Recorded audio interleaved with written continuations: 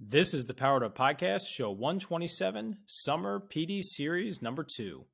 And you invest so much time, and in the short term, it just feels like you're investing time and you're just going to do it again when you get reshuffled up. But you're also changing the trajectory of their teaching career by providing that guidance. And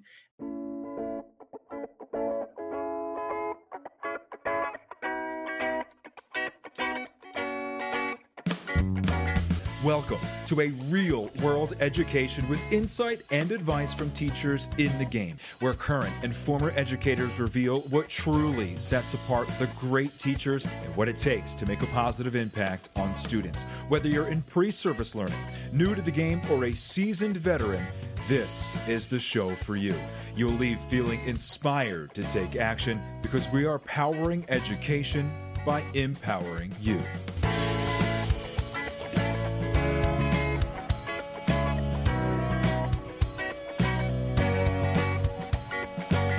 Hey, what's going on, everyone? This is Ken Erman, host of the Powered Up Podcast, and I am here with my co-host, Mr. Matt. I am graduating Rogers. Matt, big news, my friend. Ready to share? yeah, I guess so. Now we're recording this in April, almost May, but you'll be listening to this over the summer. And as we're recording this, I have recently, fresh off the press, gotten word that I am changing grade levels. And I would start by saying I've been teaching fourth grade for 8 years. I taught special ed for 5 years before that. And I'm moving a whopping doors down the hallway to fifth grade. And Ken, and honestly, it feels like the move that I made from my first house to my second house. I bought in the same neighborhood, one road differently. It was 0.7 miles, almost insulting to pack up all of your stuff and move it down to the new house. It's kind of at that point of things are swirling in my head of I have to pack up everything, but don't put it away because it's just put it on rolling carts and push it down the hallway. Right.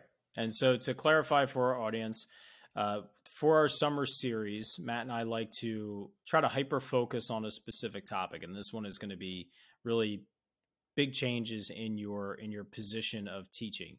And so our typical show format, we have amazing guests on where we learn about their classroom, we learn about their passions and what they do to really make learning special for their students. But like I said, for our summer series, we like to really niche down and focus on a specific topic. So we're going to look at change, and we want to do this early in the summer series because hopefully for our listeners, if you are changing classrooms, you're changing subject areas, you're changing schools, there's so many opportunities for big drastic change in education. We want to go through some mindsets, some ideas, some strategies you can potentially use to help prepare yourself for that new school year. So like as a secondary teacher, you're moving from 7th to 8th, or you're moving from middle school to high school, or vice versa. You're changing courses that you teach in the high school. Or, in my district, you could move to one of 2 other middle schools. So there's a lot of potential for change. An elementary teacher, obviously grade level, you could be shifting into special ed, out of special ed. So there's so many opportunities for those drastic changes like Matt is going through. Even though it's just one grade level, it is a big, big shift. Yeah, and just, to think about the timeline, this happens this time of year every year. And I think everyone walks a little bit tenser in that March, April, May, waiting to see if they're going to be involved with any adjustments, because naturally people come and leave. We are fortunate that we have 2 career teachers that are going out in retirement that I've worked with directly, which is awesome. And so at that point, we're in a realm where I'm qualified to teach special ed K through 12. I'm also qualified to teach regular ed K through 6, which a lot of our new educators have to choose that K through 4 or 5 through 8 spectrum if you're going elementary. And so being widely qualified definitely makes this time of year all the more uncomfortable. So I am moving up, and actually a friend of the podcast, I'll announce it for him, Mr. Anthony Wiggins, my former student teacher is taking my role in fourth grade, which is very exciting. Yeah, so very, very exciting stuff. But I guess kind of the realm of where I want to go with this conversation is, can you have some experience changing roles going from fifth grade specialized subject area, and then into that STEM special before obviously moving into the position you're in now?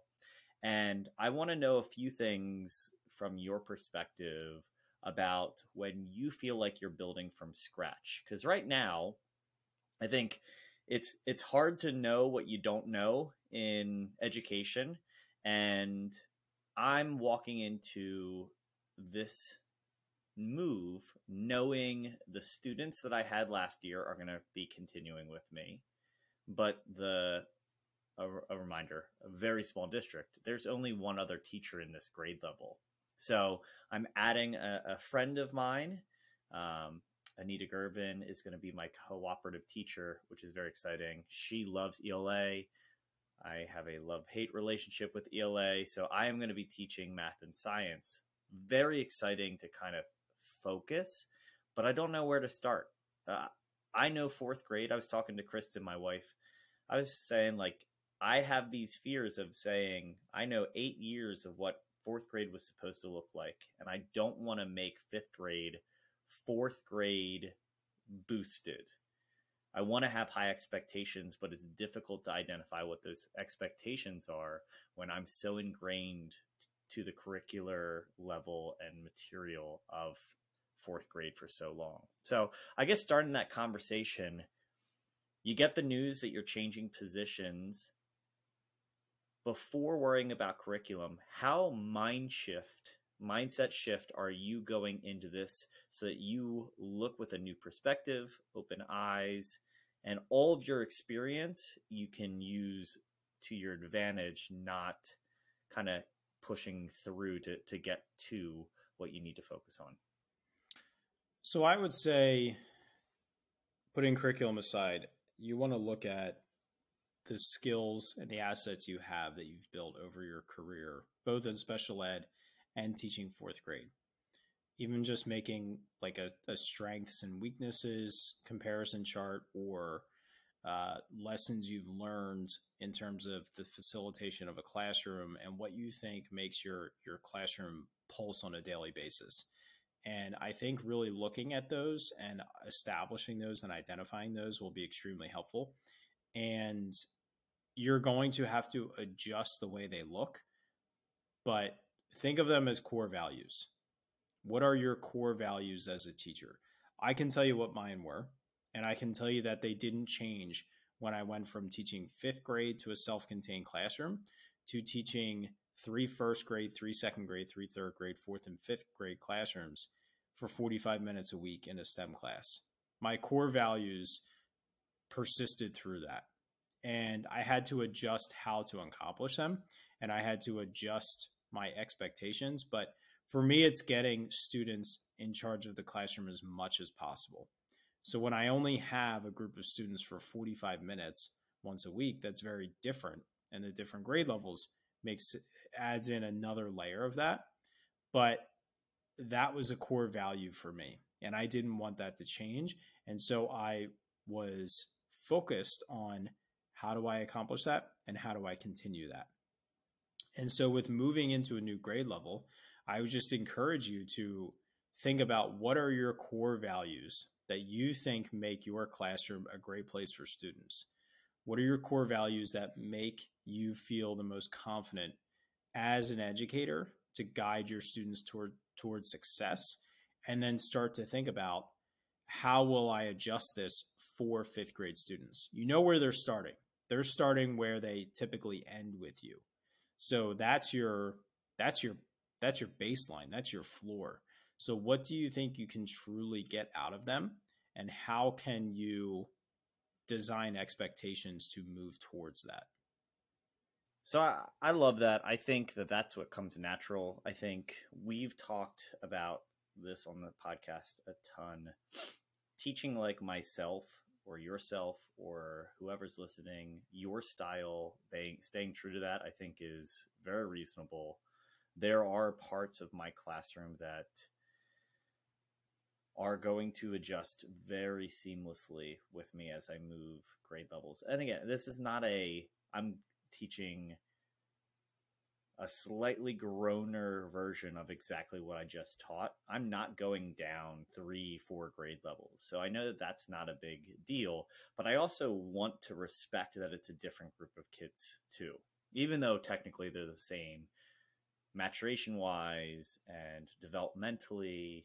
I don't want them to, I'm not worried about them viewing me as their old 4th grade teacher. I'm worried about respecting them as the age that they are, because I've seen them for now a year plus. And I had experience in this role when I was teaching special ed. I would loop with kids, but teaching kids in 4 or 5 kid sets all the time, you get a different version of kids all the time. So in some homework I think you could do this summer is read that book you've mentioned many times, The Milestones. The Milestones, where can you share what that book is? Yeah, so Milestones is part of a series put out by Responsive Classroom, which is a training, but it's available outside of their publication. And what it talks about is, it's kind of like our Pedagogy 101 from college, where it talks about developmentally, what would you expect from students of a certain age range. So it talks about age, what is expected of a 10-year-old, what is usual of an 11-year-old, specifically in this situation, but it starts in pre-K and goes all the way up to 6th grade. So you can kind of say, oh, is defiance a normal characteristic of someone at this age, dealing a little bit more with hormones and body development, and I'm looking across at another student and I don't have the same disdain for them that I used to. Not that that's a huge thing in 5th grade, but I mean, being real, I remember having a crush in 5th grade. It wasn't outside of that possibility. So I think that is one of the values of a resource like, what can I learn about that age range and separate it from the students' names and the background that I know of them. I think it'll give you a good target for how to reset your expectations, to see what is supposed to be different developmentally for the students that you're going to have this year or next year, and really allow you to push the limits for what you think is possible for them and have higher expectations. Now, I want to just shift for a quick side note. Ken, you taught 5th grade math specifically. And what are some of the features of focusing on, like, middle school, high school? I think it makes sense. You are a subject matter expert in your field. You know it to a almost, if not professional level. What are some of the attributes you would consider when departmentalizing at a lower grade or a grade that is not always common? Because when I went through 5th grade, I had a teacher just like every other elementary grade where they taught all the subjects as well as they could. What are some of the pros and cons in a situation that you see when you are focusing on a subject area specifically? I think one of the easiest pros is that you get to focus on that subject area. You're going to teach it twice a day. So you're going to have that luxury of trying things again, adjusting and tweaking. And one of the things I always tell, especially secondary teachers, because they do this on a daily basis, is throw off your pacing so that your morning class is not always the first time and your afternoon is not always the second time. Just like I say, make sure period 1 is not always getting the first version of your lesson. Throw them a day behind every once in a while, because the fact is you're doing a better job the second or the third time that you're doing something. And so you now will have that luxury to try things again for the second time. I think when you are departmentalized, it allows you to focus a little bit more on the standards in which you're teaching, and maybe thinking about students from a data perspective a little bit heavier and less as a person perspective. If you've listened to the show any times more than once, no matter how much I talk about student-centered learning, no matter how much I talk about using data, my relationships with students was always tops. But I do think that my focus and my strength in using data to guide instruction was maximized because I was departmentalized for so many years, and I was teaching math 3 times a day to a grade level of 90 fifth graders. And so I think it gives you that opportunity because now in theory, you're doing half the lesson planning, right? I mean, there's obviously it's not as simple of an equation as that, but at the end of the day, you're repeating your day halfway through. So when you start to look at a lesson and you start to think about how am I going to group students, or when they break off into independent work, is there some sort of precursor data that you can use to know who you're going to work with before that happens? Or you can think more about what can I do before I release them towards independent work? Can I do a quick check to know who to pull? And so I think it allows you to think about the flow of a lesson more and less of what the heck am I going to do today because I have 5 different subjects to teach. And so I think you can focus more on the who and less on the what in terms of the lessons you're facilitating. So moving right along, obviously curriculum is a big portion of it. And I think where I found myself going first is looking at SAS, so our academic standards in the grade level, specifically math related. So I'll teach math and science because, shocker, I don't know if you guys are aware, in Pennsylvania, 5th grade will be taking the science PSSAs, which I know that this is not a Pennsylvania specific, but that's a change from 4th grade teaching it. And so I don't know if this move is, I'll tell you this move was not disciplinary. I was not moved because I needed to move, which I realistically is something that does happen very frequently. I was promised it was not disciplinary, but instead with the change of science being a priority, now leading as a 5th grade opportunity as opposed to 4th, they wanted me to move up with that. So beyond standards, I guess, dare to answer this, how I know you will. Do you feel like you are tied more getting oriented to the grade level standards or the curriculum that I know that our district has adopted that should align to the standards and is my bread and butter when it comes to the baseline of what I should be teaching? So you're saying, should you invest more time in diving into the curriculum or diving into the standards? Early on. Yeah. Early on, which would you go? Because on day one, I'm going to have to teach the curriculum that in some ways I'm trusting is representing the standards. Eventually, I think I'll acquire what is grade level standards without even looking at the standards. I think that's the beauty of teaching a grade level year in and year out. But and specializing, yes. But where would you go? Because again, we're big fans of teacher liberty to make those choices. But I also know that my district spent a lot of money to acquire this specific curriculum. I need to teach in a lot of ways that curriculum.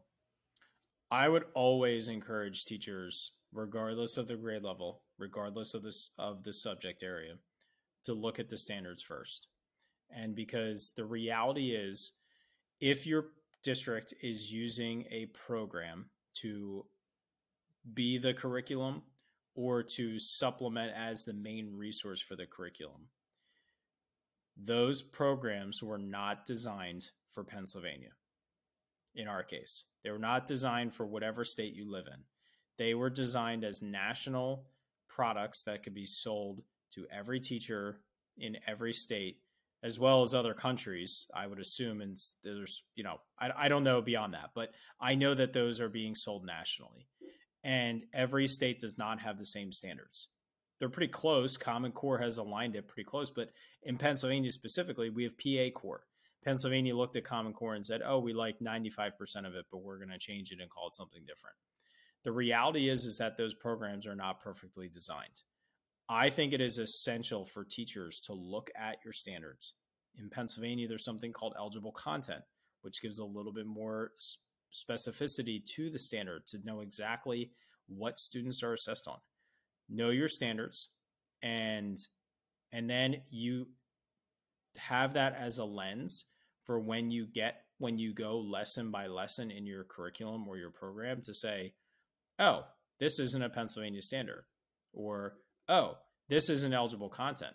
I'm not saying don't do it, but don't spend a lot of time on it. When you get to the pieces that are heavy hitters in the standards, that's what you should be spending multiple days on, going through, and whether it's doing everything that the program says or doing what the program says and then adding your own modifications. But I truly believe that all teachers would be less stressed about pacing and would be less stressed about curriculum if they invested the time to look at the standards, or to have someone help them look at the standards if they don't quite understand how to look at it. I vividly remember when I was teaching fifth grade, after probably 2 years, I looked at the standards and said, oh my God, I have an entire unit in this curriculum that is not even a standard. And I stopped teaching that unit completely. Now, ironically, 2 years after that, we got the new version of Everyday Math, which was much closer aligned. And so it kind of just matched what I had modified to do. I probably changed the order of the units. But it was that I spent that time to look at the standards to see what are students actually expected to learn. And so you moving into fifth grade, you moving into a new position, look at the standards, look at the eligible content so that you have that lens. So now, when I get a new unit, when I get a new curriculum, or especially a new program, I look at the table of contents. I look at what are the units and what are the, what's the six word lesson title of each one. Just go through that and put a star in that table of contents next to each one that matches eligible content, or put a check mark if it matches a standard, and then look at that and say, are there any ones without a star or check mark? Right away, right off the bat, skip them or go through them very quickly, or look at a way to take some of the pieces of it and flip that just into independent work as a part of stations. And then you don't even need to directly teach it yourself. But I think it's really important for you to know exactly what's being expected of you from the state level, not from this national program that was purchased that doesn't truly align. Well, I think that kind of adjusts. We've talked, and I've asked every guest that will answer the question related to scripted curriculum. I found myself finding a balance that I'm excited to employ with a new curriculum, which is, at least math-wise, I think we often see these worksheets at the end of a lot of these lessons as the markers of whether or not they were successful in the lesson. And I found myself being able to recognize that I can teach whatever in the world I want to teach, as long as they would be able to accomplish those as the end result. And that has given me a whole lot of freedom in the short term to feel like I'm still utilizing something that, if an admin from curriculum is asking, am I using the program? I am, by all means, and I'm using it almost as exit tickets or check-ins or station rotation.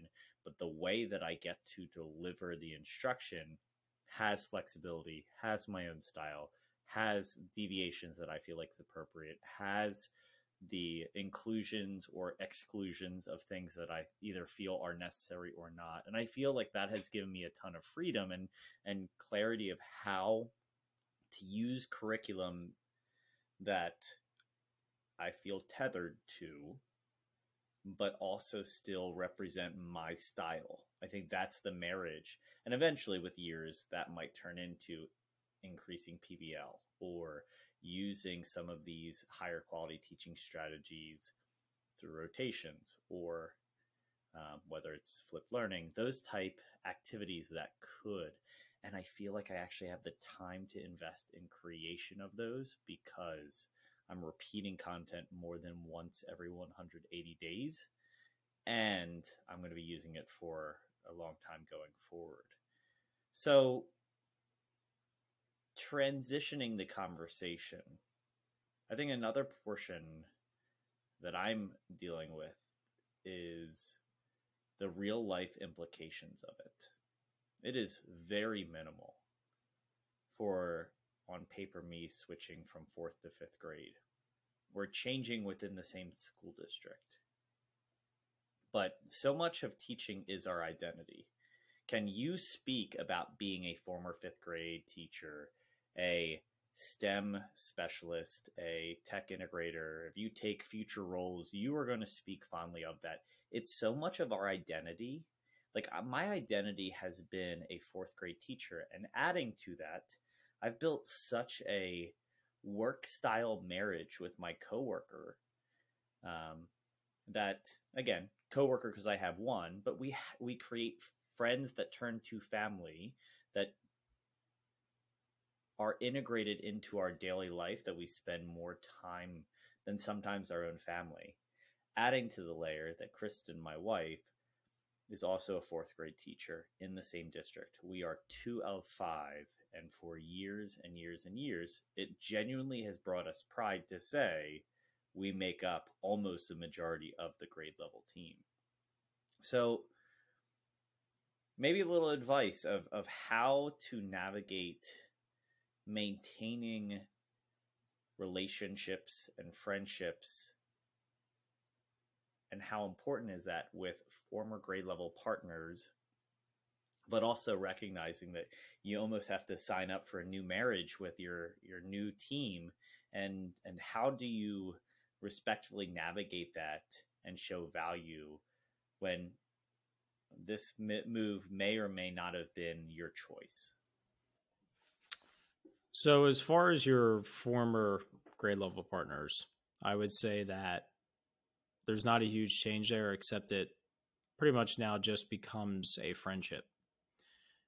Being in the same school, you're going to see your former grade level partner constantly, but you're not going to be doing it to co-plan. You're not going to be doing it to talk about where you are. It just becomes more of a friendship. And so I honestly like that I've left teams, or team members have left me, because when you have a strong connection like you have had with your grade level partner, it just becomes a friendship piece. And so you still have that professional friendship, that professional relationship, and there's still a colleague for you to lean on. There's still you're still a colleague to them to lean on. So you still have that capacity. As far as your new team member, I think it's really important to go in with an open mind and to remember that you're coming there with strengths and weaknesses, and your grade level partner is going to have strengths and weaknesses of their own. And to remember that, especially with you being departmentalized and you're going to be sharing kids, that your collaboration is essential for the success of your 5th graders. And so as middle school teachers, when you share when you're on a specific grade level and you have those grade level partners, again, your collaboration as a team is essential for the success of those students. As high school teachers, it gets a little bit more difficult because you could have a mix of grade levels in your classrooms depending on your subject area, but still, you're all investing in these kids to be successful. And I think it's really important for you to know you're bringing strengths, and you can bring some ideas to the 5th grade teacher who's already been there for a while, but also realize that you have a new opportunity to learn. When you look at your relationship you have with your current grade level partner in 4th grade, you've probably maximized the learning opportunity from each other. There's not really much left for her to learn from you or for you to learn from her. You now have a new opportunity to reach that maximum potential again. And so when I look back at the different grade level partners I have, I also saw that I was able to learn different things from different sets of partners that I have, things that made me stronger as a teacher, that I only had that opportunity because I had new grade level partners. And so for a while in 5th grade, after a couple of years, I was the senior of the team. It was kind of a revolving door for a little while. And so I had multiple different teams and different combinations of that team. And so, as a senior person on a team, I think you hold the essentials of like what are the things that happen every year in that grade level? What are the special events? What are the field trips if that's the case? But being new gives you the opportunity to bring new ideas right away. And so I think it's important for you to look at that perspective of you're bringing new assets to the grade level, and you are also creating the opportunity to gain new assets from your new partner. So I have two kind of follow-ups and then any questions you might have for me. So the first one is, how do you think your advice might change based on moving to a team with a seasoned vet? How, if you feel like, I'll put it this way, you have an alpha of a team sometimes, and then you have the people that kind of slide in. I've been the complementary piece early in my career. When I moved to regular ed, I tried to become the team leader and did that for a long, long time, welcoming others onto the staff as those complementary pieces. So do you navigate those changes at all differently if it is seasoned teacher acquiring someone green or new or unexperienced, like what my current team member is doing? She is welcoming Anthony, who is a brand new teacher. He's been in the classroom and in the district for a year, but he is brand new to teaching. How is her mindset becoming the alpha, the team leader? What is guidance for her? What is guidance for when you are in Anthony's position, adding into a group when you don't technically know? You have a ton of excitement and a lot to give.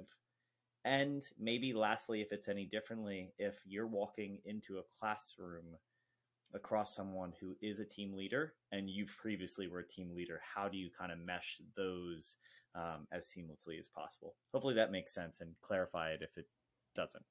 It does. I think it depends on your personality and your leadership qualities and just your confidence overall. I think for your former grade level partner who is going to be accepting a brand new teacher, she does have to pick up the slack. She has to become a mentor to Anthony. And so whether she likes it or not, that is her duty as an educator. You have a brand new educator coming in who's passionate, who's competent, who has all the skills to be a great teacher, but he needs someone to mentor him. And so, yes, that is her responsibility, whether she likes it or not. Doesn't mean that she has to do extra work for him, but she needs to be there to support him. And I think for Anthony, depending on his confidence level, he shouldn't be afraid to offer new ideas. He shouldn't be afraid to say, hey, I know last year we did this way. I'm not sure if there's a specific reason for that, but how about trying it this way instead? And so I think it's important to, when you're new, to recognize that things are there for a reason. So don't just assume your idea is better. Your idea might be better, but it might not work because there's a reason behind it, right? And so kind of the same for you. When you're looking at things, you can question. You can say, do we have to do it this way? Or is there a reason why we do it this way? Because if you understand that there is a reason why, then even if you have an idea, you might say, oh, well, it doesn't matter because that makes more sense. I think you being a former team leader, joining a team that has that team leader, again, it's just a commitment from the both of you to recognize that you're both experienced educators and you both have strengths to offer. And so I do think it's important for you to take the back seat at times, to recognize the fact that, yes, I am new to this grade level and I don't have the breadth of experience, but also with you guys being split, you're math and science. Like, you're the only one teaching that. So you're going to own that. And your grade level partner is teaching ELA and she's going to own that. And so it's really coming together on common grade level stuff, grade level activities, expectations for behavior. I think it's going to be really important for the two of you to be somewhat on the same page for the expectations you have of behavior, because if not, the students are quickly going to see that conflict between the two of you. And so, again, middle school, where you typically have all the teachers on a team for a grade level, that expectation of behavior is so important. So if you are moving into a new team, you got to fall in line with what they're expecting. You can question it. I would advise you to question it later after you see it roll out. But that being on the same page is so important for the outcome of students. And I think to broaden the conversation, I know you're referring to Anthony, but I think that that's an important thing to consider is new teacher. Yeah, unfortunately, you if you're requiring a new teacher, I'll speak from Kristen's point of view. Kristen has had a new teacher join as a long-term sub for the last 3 years, and you invest so much time.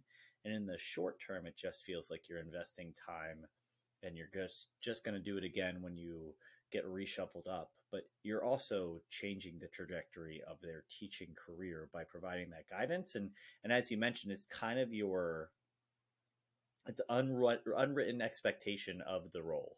The moment that you become, I don't know if you would justify it as a tenured teacher or just the opportunity that you are the most experienced to your team, you get to start making those decisions. And it's not that you don't get to beforehand, but it definitely comes more with the territory when you have been connected to a district or a grade level for a considerable amount of time. And on the flip side, I think respect and open-mindedness to the scenario. I think respect to how things were done in the past is a huge thing. You touched on that as well. If you're walking into a team and you have new ideas, there is tradition and there is kind of an institution of how that has run, especially if the other person or people have been in that role for a long time. So even though you might want to change it, it might not jive with you. There is also a little bit of respect in that realm of how it goes. So I've got a real, I don't want to say uncomfortable last question, but I think that it would not be unreasonable to ask is what happens if you're really unhappy with the grade level shift?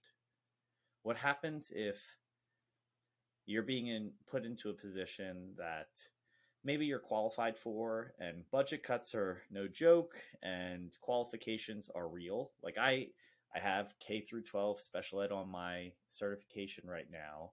And it's a real conversation in my household. Do I take that off? Because I don't intend to use it. It was great to me early in my career, but part of the reason I'm moving is because I'm qualified way more than anyone else. And to not play ignorance is bliss, we know that there are teacher shortages across the local area, the state, the nation. There is definitely a slight temptation to say, hey, if I'm going to be asked to do this, the gut reaction is, let me leave.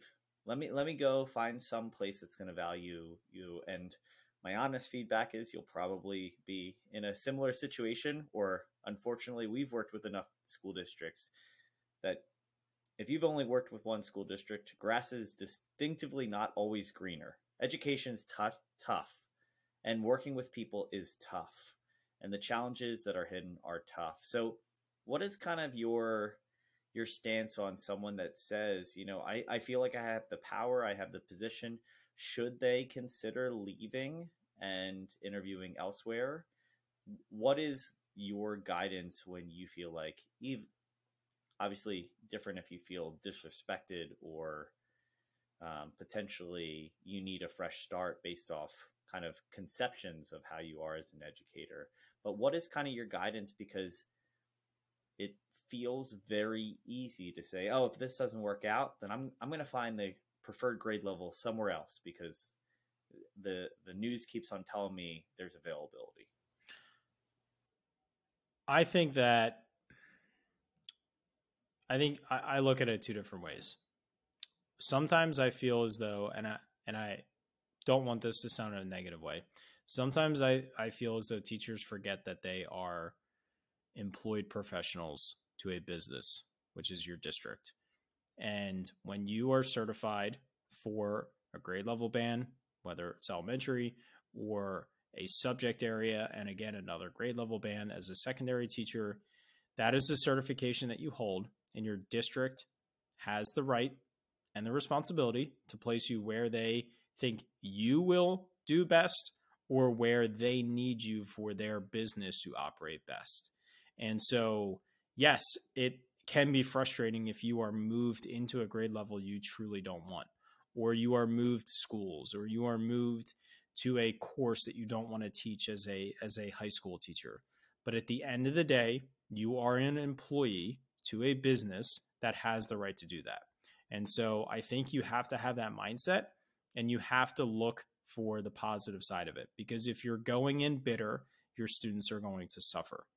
And so could you look at another district? Sure. But remember, it's another business and you still hold that same certification.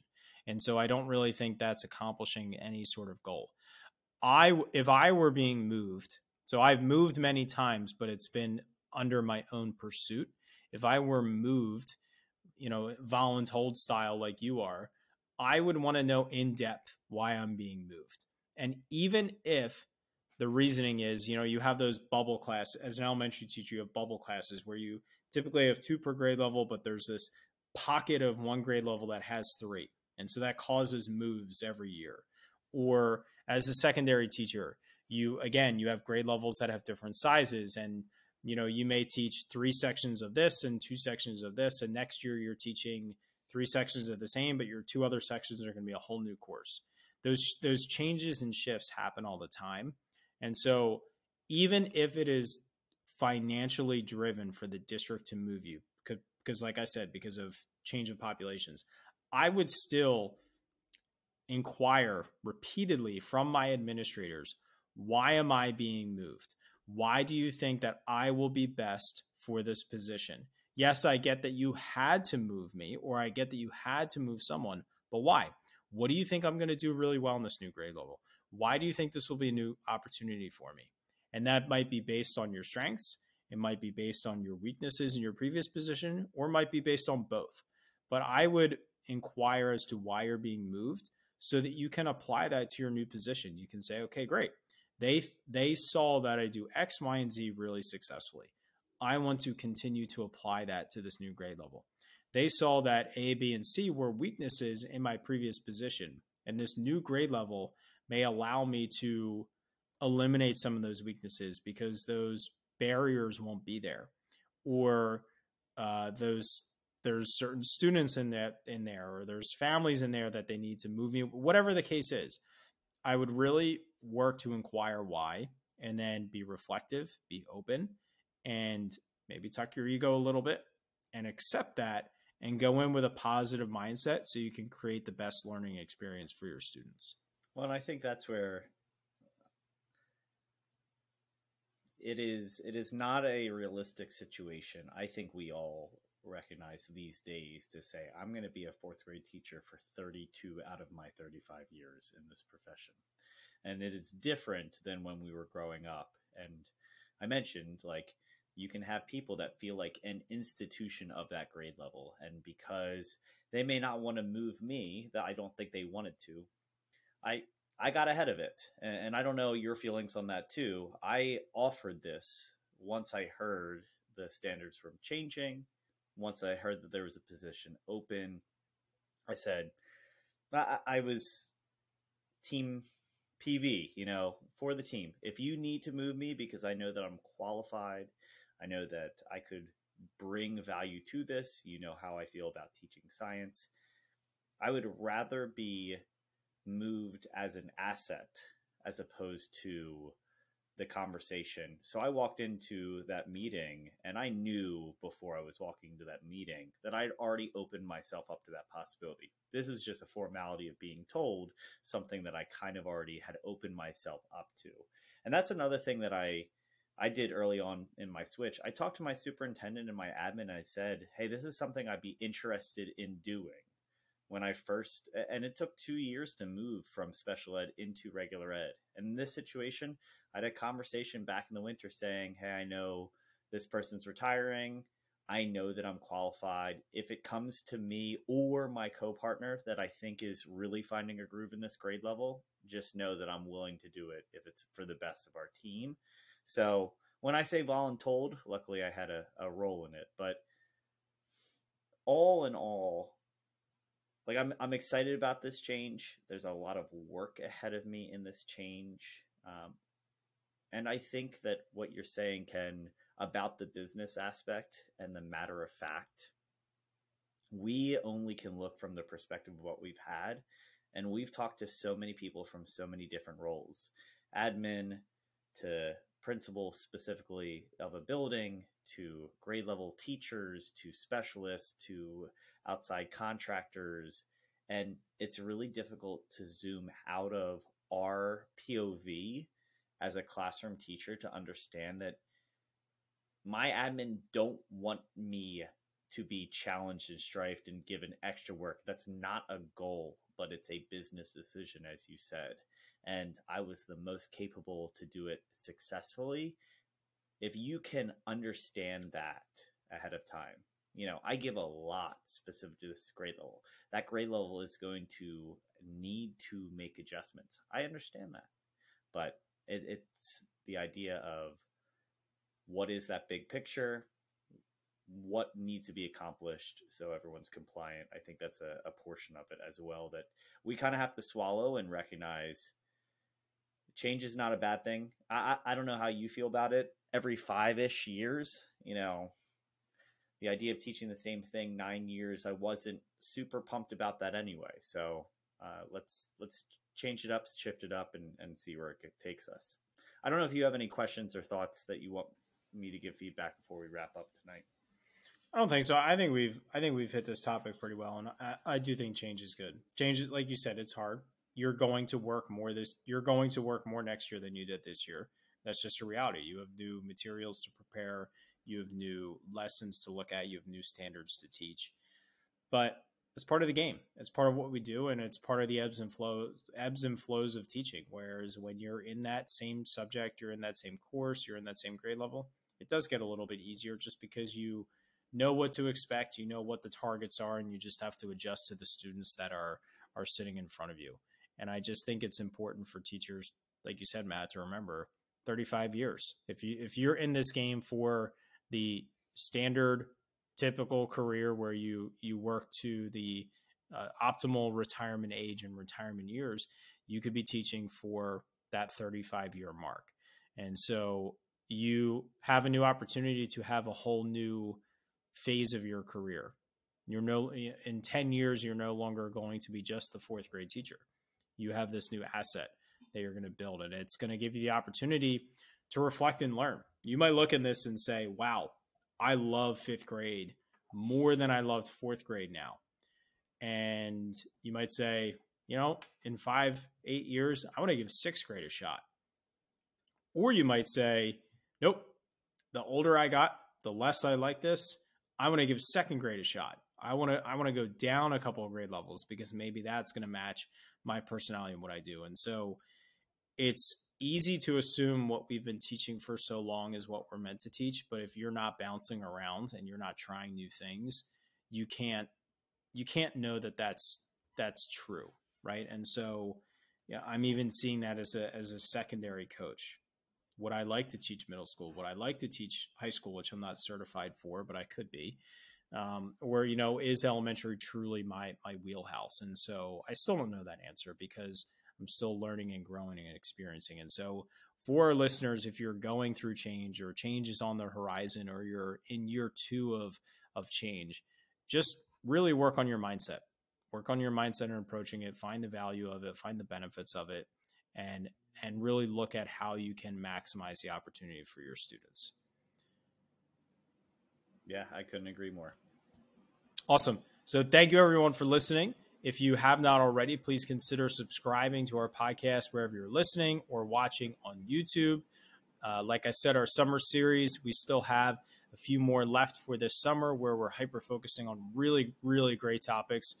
Check out our social media. You can see a graphic where we kind of showcase what all of those topics will be. And then tune back in starting in September. We'll get back to our typical bread and butter where we have unbelievable guests learning about their passions and their classrooms week in and week out. So Matt, why don't you shut us on down here? All right. As we power down this episode, hopefully you are relaxing, not needing to be powered up quite yet, but starting to churn the wheel of what that next school year is looking like, and bring in your best. So with that being said, thank you for your time, Ken, and we'll talk to everyone next week.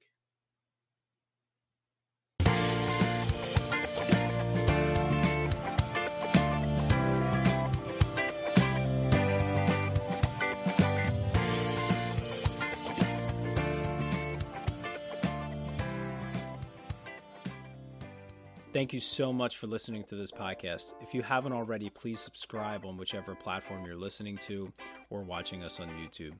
Each week, we get to talk to amazing educators who are making a positive impact on the lives of students, their colleagues, administrators, and education as a whole. It's been such a privilege every week to be able to talk to these incredible individuals, learn from them, grow with them, and better myself and all of education through these conversations. If you haven't already, please consider sharing this with a colleague, someone who can benefit and be powered up from the experience of listening to these incredible conversations. Because of Powered Up, we are powering education by empowering you.